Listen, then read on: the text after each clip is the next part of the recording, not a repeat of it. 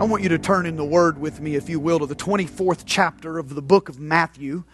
The 24th chapter of the book of Matthew. Today my sermon is entitled, Extravagance, the Antidote to Offense. And I really struggled as I approached the fifth sermon in this series because my goal in the onset was not to be redundant. I wanted to approach the concept of extravagance completely different than anything you're going to be learning about in your small groups, anything that you're going to come across in the book. I wanted the sermons to add different perspective and value. So last Sunday when I was worshiping in this service, the Holy Spirit emphatically spoke to my heart. I wasn't even thinking about this week. I was thinking about last Sunday, and the Holy Spirit emphatically spoke to my heart that I was to address this issue while I was worshiping last Sunday. And I argued with God all week long because I deal with forgiveness and bitterness from my own personal experience in chapter 15 and 16 in the book of Extravagance. I talk about it in the video that you walked through last week in our small group study, the hard work of extravagance. Many of you in your small group study guides dealt with the issues of unforgiveness. And yet the Holy Spirit would not let me go. And I'm going to approach it from a different angle this morning. But He spoke to me so powerfully last Sunday, and I tried to go at it from a different way. I want to challenge you. I really believe that what I'm about to say, I'm not really physically as well as I would like to be. My voice is not as strong, so I can't probably preach it the way I want to preach it.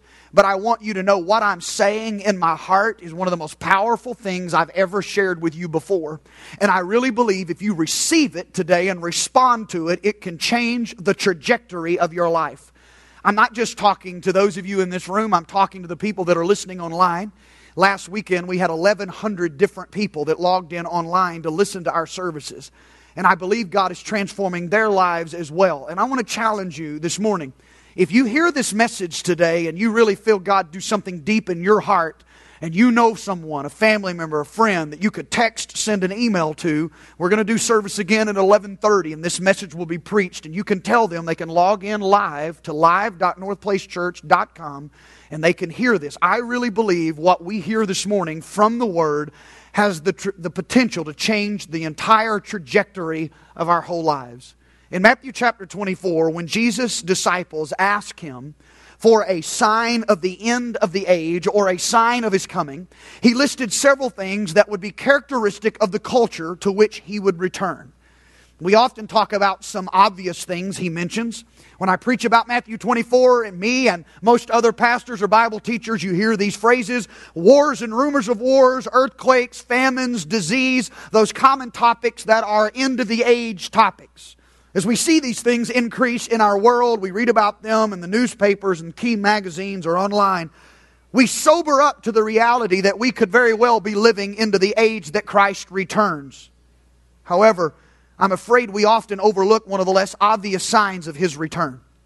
In Matthew chapter 24, verse 10, He says, "And then many will be offended, will betray one another, will hate one another. Many false prophets will rise up and deceive many. And because lawlessness will abound, the love of many will grow cold. But he who endures to the end shall be saved. And this gospel of the kingdom will be preached in all of the world as a witness to all nations, and the end will come."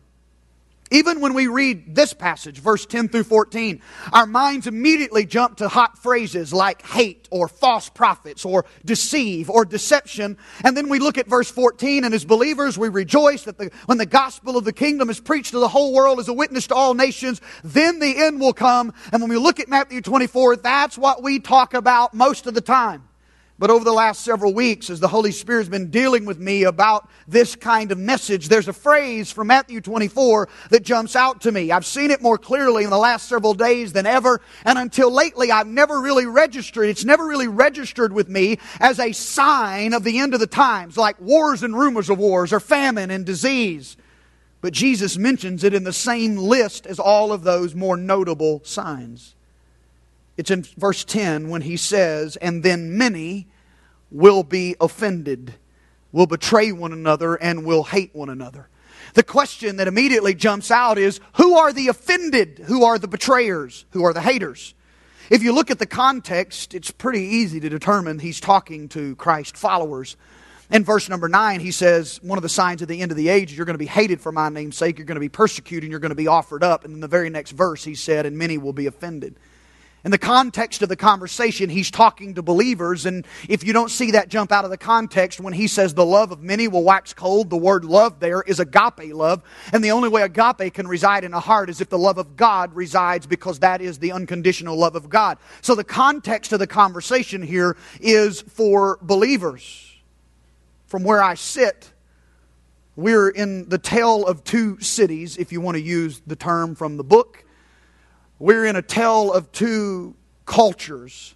On one hand, when I look at the church at large, I see the greatest coming together in the body of Christ that I've ever seen. I mean, you can look in history, you can read church history, but there's been no other time in recorded history where the Church of the Lord Jesus Christ has the potential to come together across denominational lines to touch the world with the love of Jesus Christ. I mean, there's some amazing denominational lines that are being erased in our world. Matter of fact, just a few weeks ago, I received an invitation to be a fellow. I have to have an earned doctorate, which will not come until May, but once I earn that doctorate, I will have an invitation to be a fellow, and this group that has invited me to come is a Catholic-based group that is hungry for the power of the Holy Spirit. They've had an older Spirit-filled person come and speak to them about the work of the Holy Spirit, and they've extended an invitation to me to come to Notre Dame University and speak to an elite group of Catholic leaders on the dynamic and the work of the power of the Holy Spirit and how He can supernaturally transform our personal lives. Never in another time in history would these kinds of invitations be given to a young charismatic Pentecostal leader to come speak on Notre Dame University about the power of the Holy Spirit. There's some lines that are being erased for the expansion of the glory of God right now like never before. Yet, on the other hand, as I move from the big picture, the macro level of the church, down to the micro level of the church, down to the everyday lives of believers, and I look at my own life, and I look at the lives of those I pastor, and I look in the lives of my peers who are pastors in other churches, and I visit and travel in their churches, I see in the body of Christ today more offense, more offended hearts, bitterness, angry hearts, edgy people, unforgiving people that come to church than I have ever witnessed in my life. Division is at the local church level is at a catastrophic pace. Division in Christian homes among Christian siblings is an epidemic. When I look around, there is more division in the body of Christ than I can ever remember. And some people may say, well, Pastor, it's because you're more involved than you've ever been. Yeah, but I'm seeing things at a good note that I've never seen before. But in the local level, I'm seeing more people disenfranchised with church. There are more de-churched people in America than there ever been because there's an offense that was laid in their heart 3 months ago, 3 years ago, 10 years ago, and they decided to disconnect with church, not assembling themselves as Jesus asked them to do because of the hurt and the offense that has grabbed a hold of their heart. Jesus said that one of the signs of the end of the age was that many will be offended, they will betray one another, and they will hate one another. But how can this happen so readily to those of us who are filled with the love of God in our hearts? Henry Blackaby says this: one of the hardest areas in which to trust God is in the matter of justice. When we perceive an injustice, we want to see the guilty party punished. We want justice to prevail, especially when we are the victim. We become impatient if we are not avenged quickly. Yet God warns us that vengeance is not our prerogative. We are to desire justice, but we are not to seek vengeance. Micah 6:8.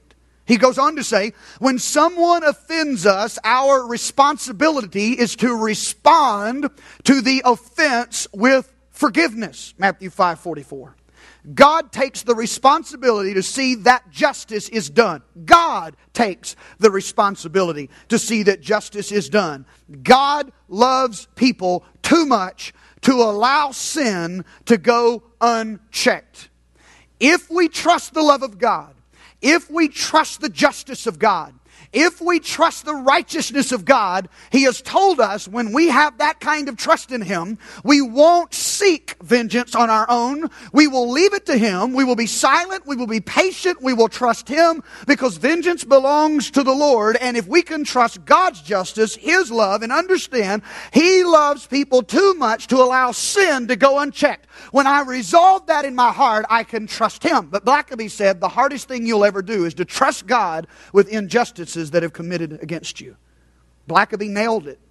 It's easier to trust God and become a missionary than it is to trust Him with our offenses. It's easier to walk away from a comfortable job and go into the ministry than it is to trust God with our offenses. It's easier to write a check and give away our life savings to a cause that God lays on our heart. It's easier to give a car away to a needy family. It's easier to donate your house to the church. It's easier to do all of those things than it is to trust God with the offenses of our heart. How do I know? Because I know people that have left their jobs to go be missionaries in different parts of the world, and they never once struggled with giving up the affluence. But right now, I know some of them whose hearts are being eaten alive because they took an offense and they won't let the grudge go. They had enough faith to leave America to be a missionary, but they hadn't had enough faith to trust God with the injustice in their life. I know pastor friends who have left six-figure salaries to go pastor in small rural communities, and not once have they ever questioned God because of the lack of resources in their life. But I know they have been betrayed by someone in their church, and their ministries are hampered because of the offense. I've talked with them. I have counseled with them. I have seen people take amazing leaps of faith to follow God in obedience, and they were able to do that with less struggle than they are dealing with the offense in their heart. It takes more faith to trust God when an injustice is committed against you than it does to take a leap of faith and surrender everything to Him. Another key word that Blackaby mentions in his statement is respond. He said, when someone offends us, our responsibility is to respond to the offense with forgiveness. What do, whatever you do, when you're offended, will determine your entire future. Let me say it another way in this idea of response. Your response to an offense will determine the trajectory of the rest of your life. I'm going to say that again because there are some of you who are not going to walk in the abundant life that Jesus promised you until you deal with the offense that is already in your heart. And for those of you that are not dealing with an offense, you're going to have an opportunity the rest of your life to deal with the offenses of life. And you need to know your response to an offense will determine the trajectory of the rest of your life. You can harbor the offense in your heart and let it produce sin in your life in the form of anger, outrage, jealousy, resentment, strife, bitterness, attacks, wounding, division, broken relationships, betrayal, and backsliding. Or you can release yourself from that kind of future by choosing the freedom that is only offered by forgiveness, by not allowing yourself to be offended. By responding in this way, you determine what your future is going to be. Your response to the offense will determine your future. It is impossible to live this life and not face the temptation to be offended. It is impossible to live this life and not face the temptation to be offended. Jesus said that very thing. In Luke chapter 17, verse number 1, listen to what He says. He said to the disciples, "It is impossible that no offenses should come." It's impossible. You can't live this life and not be tempted for an offense. But woe to him through whom they do come. It would be better for him if a millstone were hung around his neck and he were thrown into the sea than that he should offend one of these little ones. Take heed to yourself. If your brother sins against you, rebuke him. If he repents, forgive him. And if he sins against you 7 times in a day, and 7 times in a day returns to you, saying, I repent, you shall forgive him. In verse 5, the apostles said to the Lord, increase our faith. Notice in verse 1, Jesus said it would be impossible to live in this life and not be tempted to be offended. You cannot journey through this life and not have offense after offense or stinging injustice after stinging injustice pointed your way. But you have a choice to make. Woe to the man where the offense comes. It's going to come, and woe to the man. Be sober, be ready, he says, and watch. What I find really amazing in this verse of Scripture is that, you see, he's talking to his disciples. These are the men that have seen him heal the sick. He's multiplied the loaves and fishes to feed 5,000. He's calmed the storm with the spoken word. He's interrupted funerals and raised the dead. And not after any of those miracles did they ever stop him and say, increase my faith, Lord, so that I can do that. Increase my faith so that I can multiply the loaves and fishes. Increase my faith so that I can calm storms. Increase my faith so that I'll be able to raise the dead. They not once asked God to increase their faith in those situations. But the minute He told them to guard their heart against offenses, and the minute He told them when a brother comes to you 7 times in a day and has wronged you and asks for you to forgive him, you have to forgive him 7 times in that same day. It's after that conversation that the cry of their heart was, "Oh God, increase our faith."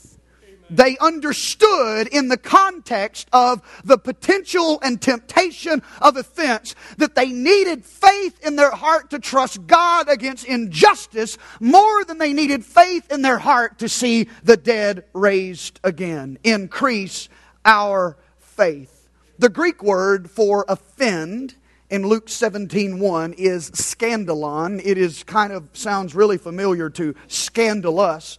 And it was the word that originally referred to the part of a trap where the bait was laid. And this is not, they weren't referring to a mouse trap, but to give you the idea, it will help you see it more clearly. Picture in your mind, if you will, a mouse trap, and it's pulled back and set with that little easy to trigger lever, but extended on the other side is the little place where you put the cheese. The scandalon in the trap was the little place where you set the bait. It was where you put the key part of the trap. The word signifies laying a trap or putting a trap in someone's way. In the New Testament, when you see the word offend, or translated from scandalon, you see the word often describe an entrapment that has been used by the enemy to bring someone's life into captivity. Listen to me. An offense is the tool of the devil to bring people into captivity.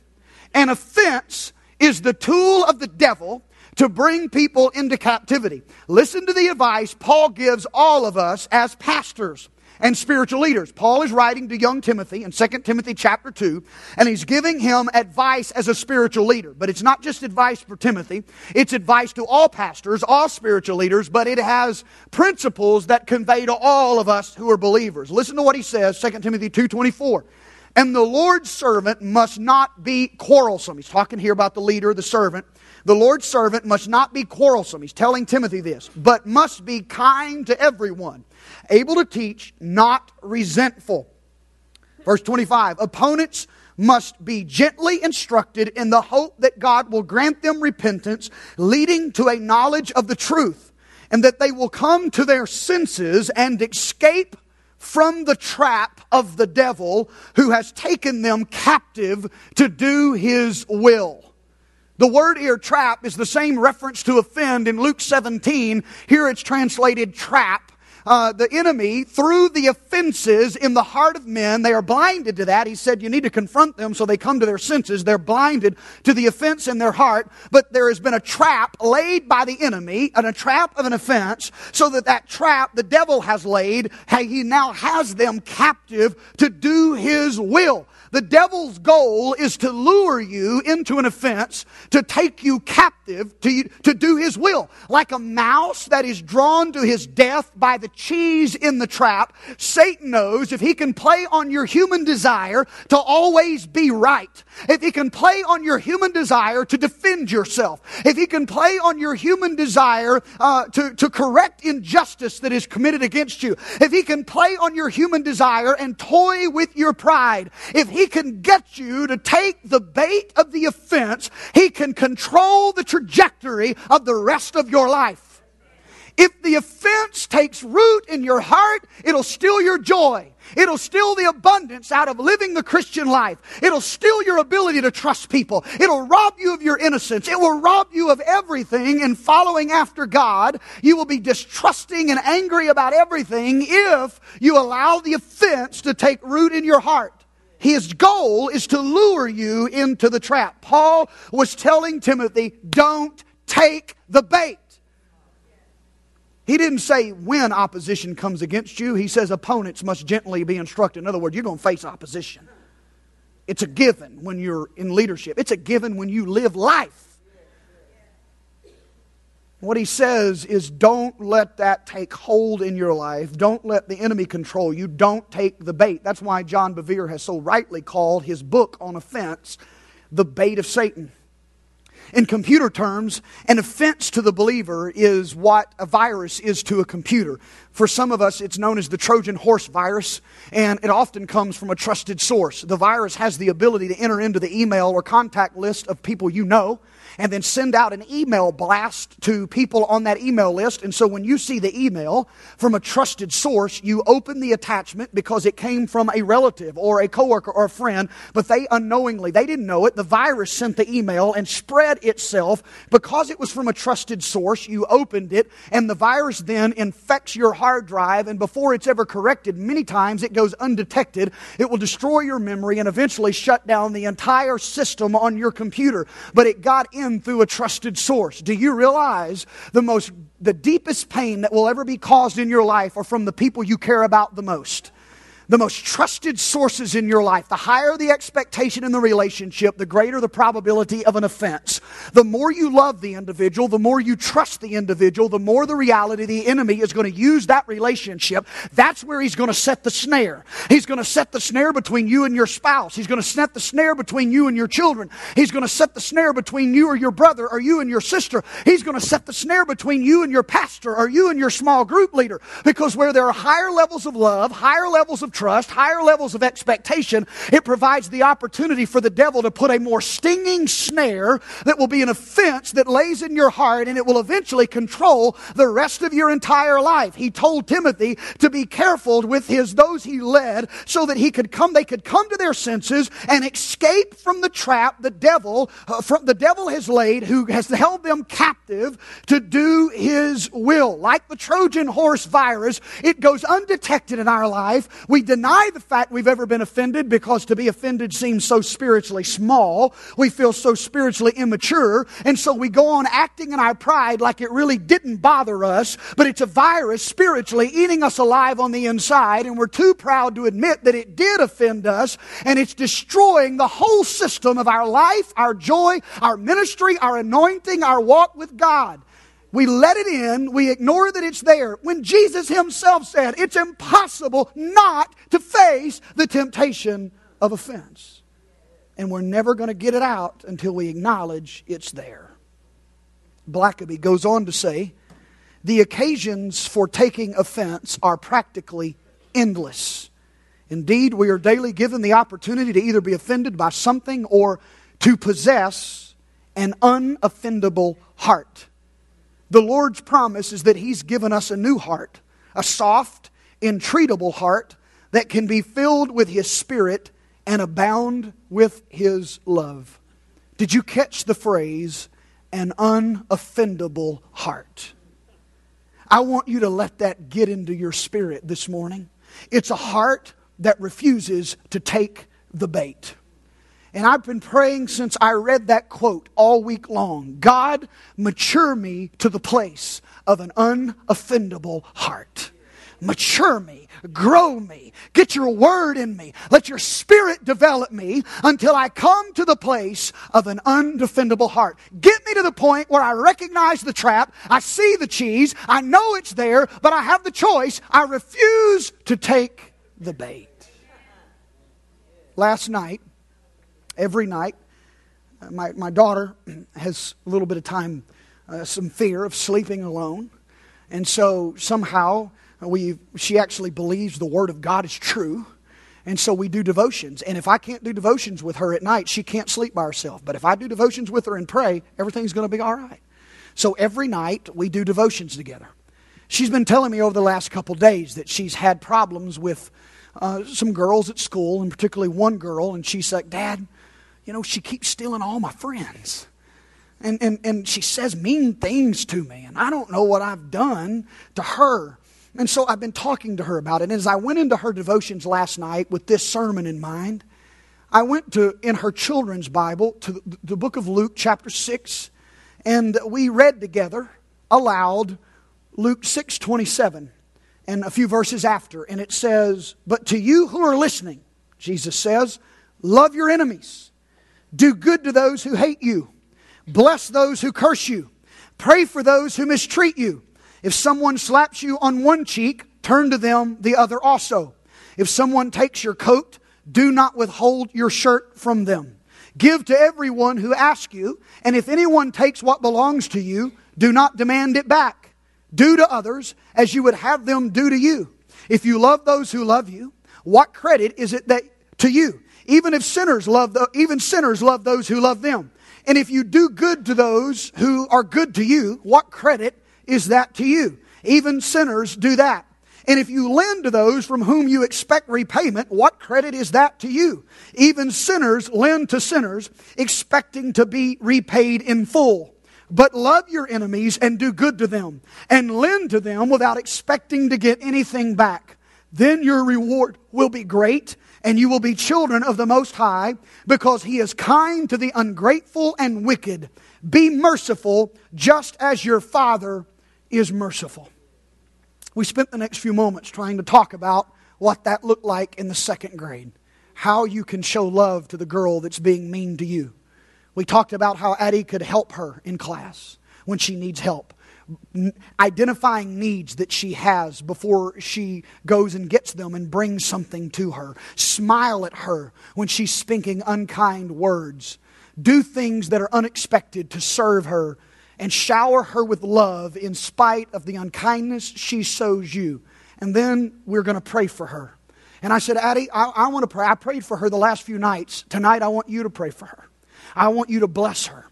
I want you to pray that God blesses her. I want you to pray that heaven comes down upon her and blesses her and prospers her family and gives her things she could never imagine. I want you to pray that God will bless her. She looked at me like I was crazy. And I said, baby, I didn't say this. Jesus said this. She said, are you sure this isn't just your stuff? I said, baby, it's in red in your Bible. And all the words in red are the words of Jesus. He really wants me to pray for her, Dad? I said, yeah, he does. She gritted her teeth. She called her name. And she prayed God would bless her. Now, she did it like she was having a root canal. But she prayed that God would bless her. You can't pray for God to bless those who have offended you, and those words keep coming out of your mouth on a repetitive basis, and the Holy Spirit not transform your heart. It can't happen. She didn't feel it last night, but she said it. And my second grader is dealing with some adult issues more maturely than some of us in this room today. It hurts, but she did it. And God is going to use the words that are coming out of her mouth to transform her heart. And before long, she will be praying what she really feels as love in her heart. This is not a second grade lesson.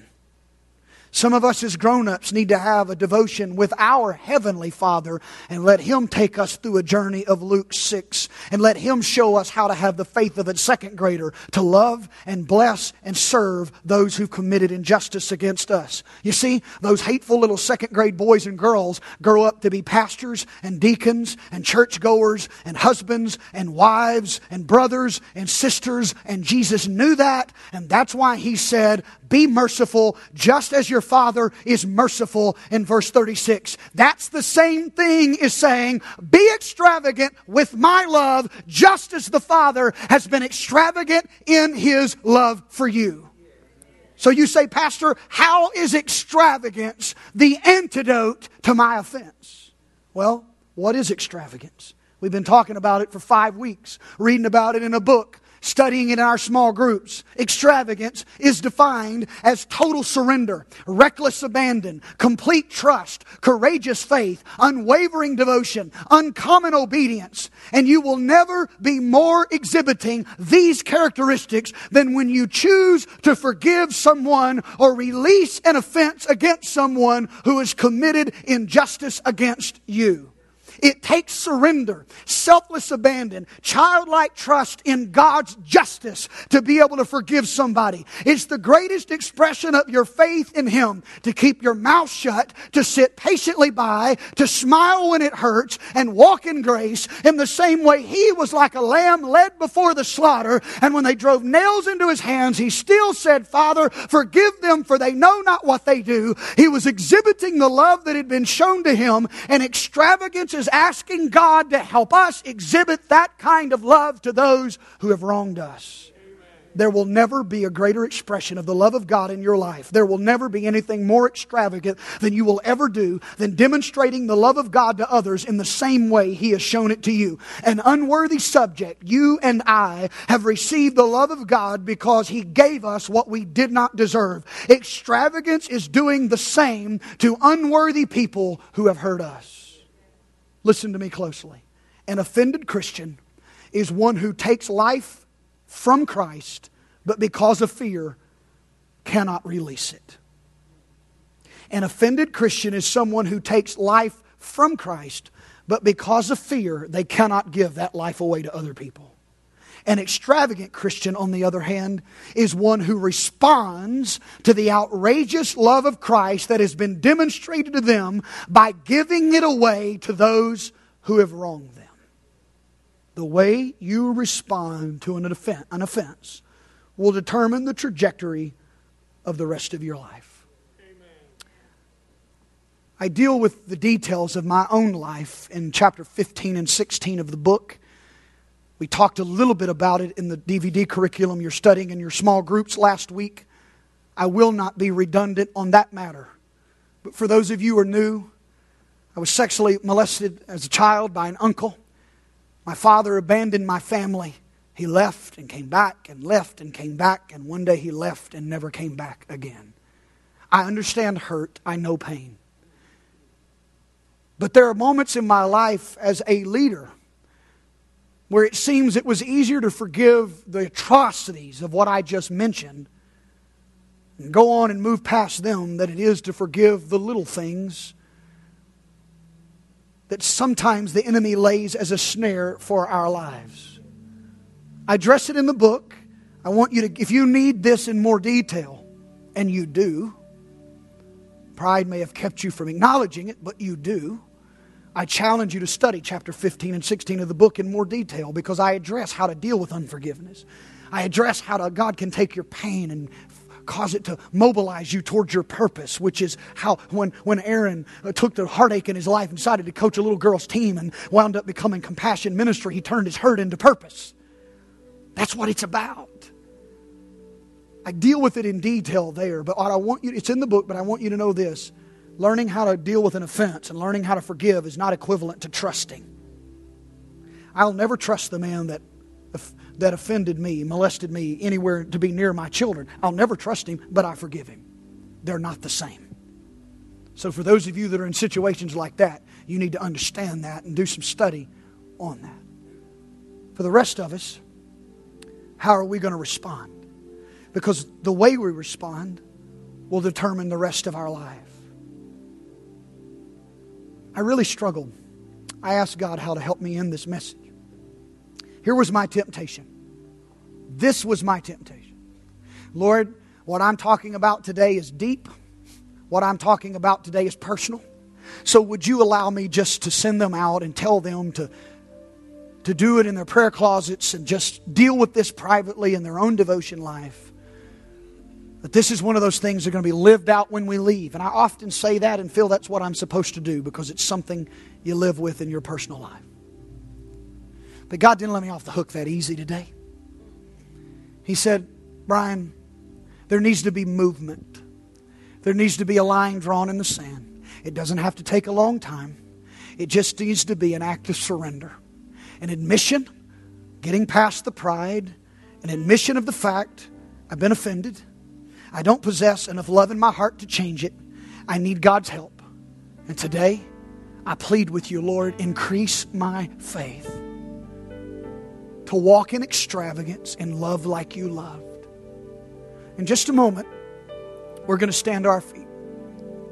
argue with God and say, God, you know what a shame it would be for me to preach what I felt was my heart, and because of the nature, and I know it fits so many people, I know it fits me, that to give an altar call and because of the nature of the topic, nobody respond and me go home feeling like I failed. He said, that's never how you judge whether or not the word failed or not. You just do what I tell you to do. So, today, we're going to stand to our feet. And I realize it's impossible to live life with offense. And I realize there are people who will still hide that. And so I challenge you today, like Paul told Timothy to do, so that they will not be blinded, or they will come to their senses and not be prone to the trap and captive to the will of the enemy. So that life and joy and hope, you can laugh again and it be real, not fake. You can know life again. Today is not the end, it's the beginning. But I really believe we need to move. We need to act. In just a moment, we're going to stand to our feet. And I don't care if nobody comes. I've done my part. I don't care if one people come. And I don't care if the congregation is so full we line up down the end. The issue is movement before God. I'm not going to cover up the fact my heart's been hurt. I've been wounded. I got an offense in front of me. But I'm coming to the altar today, God, because I don't want to take the bait. I need your help.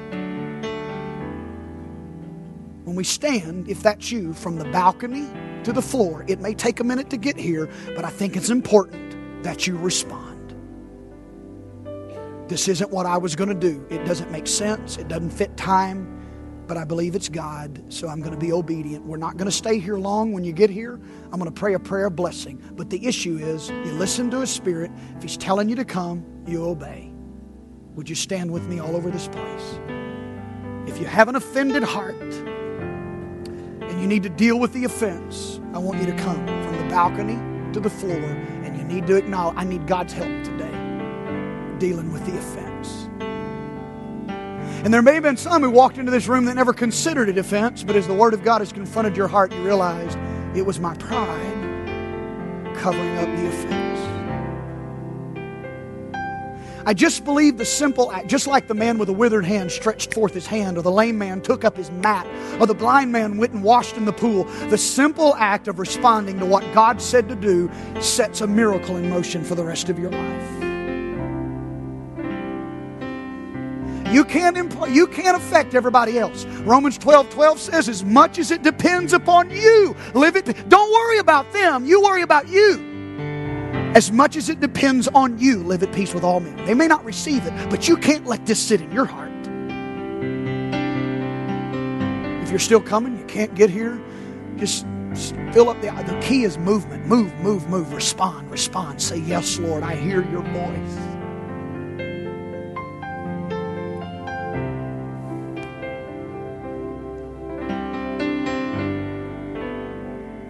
The way you respond will determine the trajectory of the rest of your life.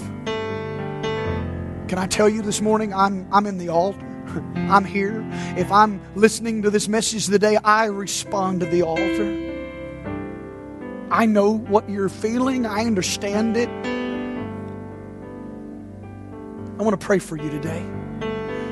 The key thing was movement, and I want to pray for you today. Father, my heart is moved by the faith, the surrender, the selflessness of the people that responded in a public environment in front of everybody to say, God, help me.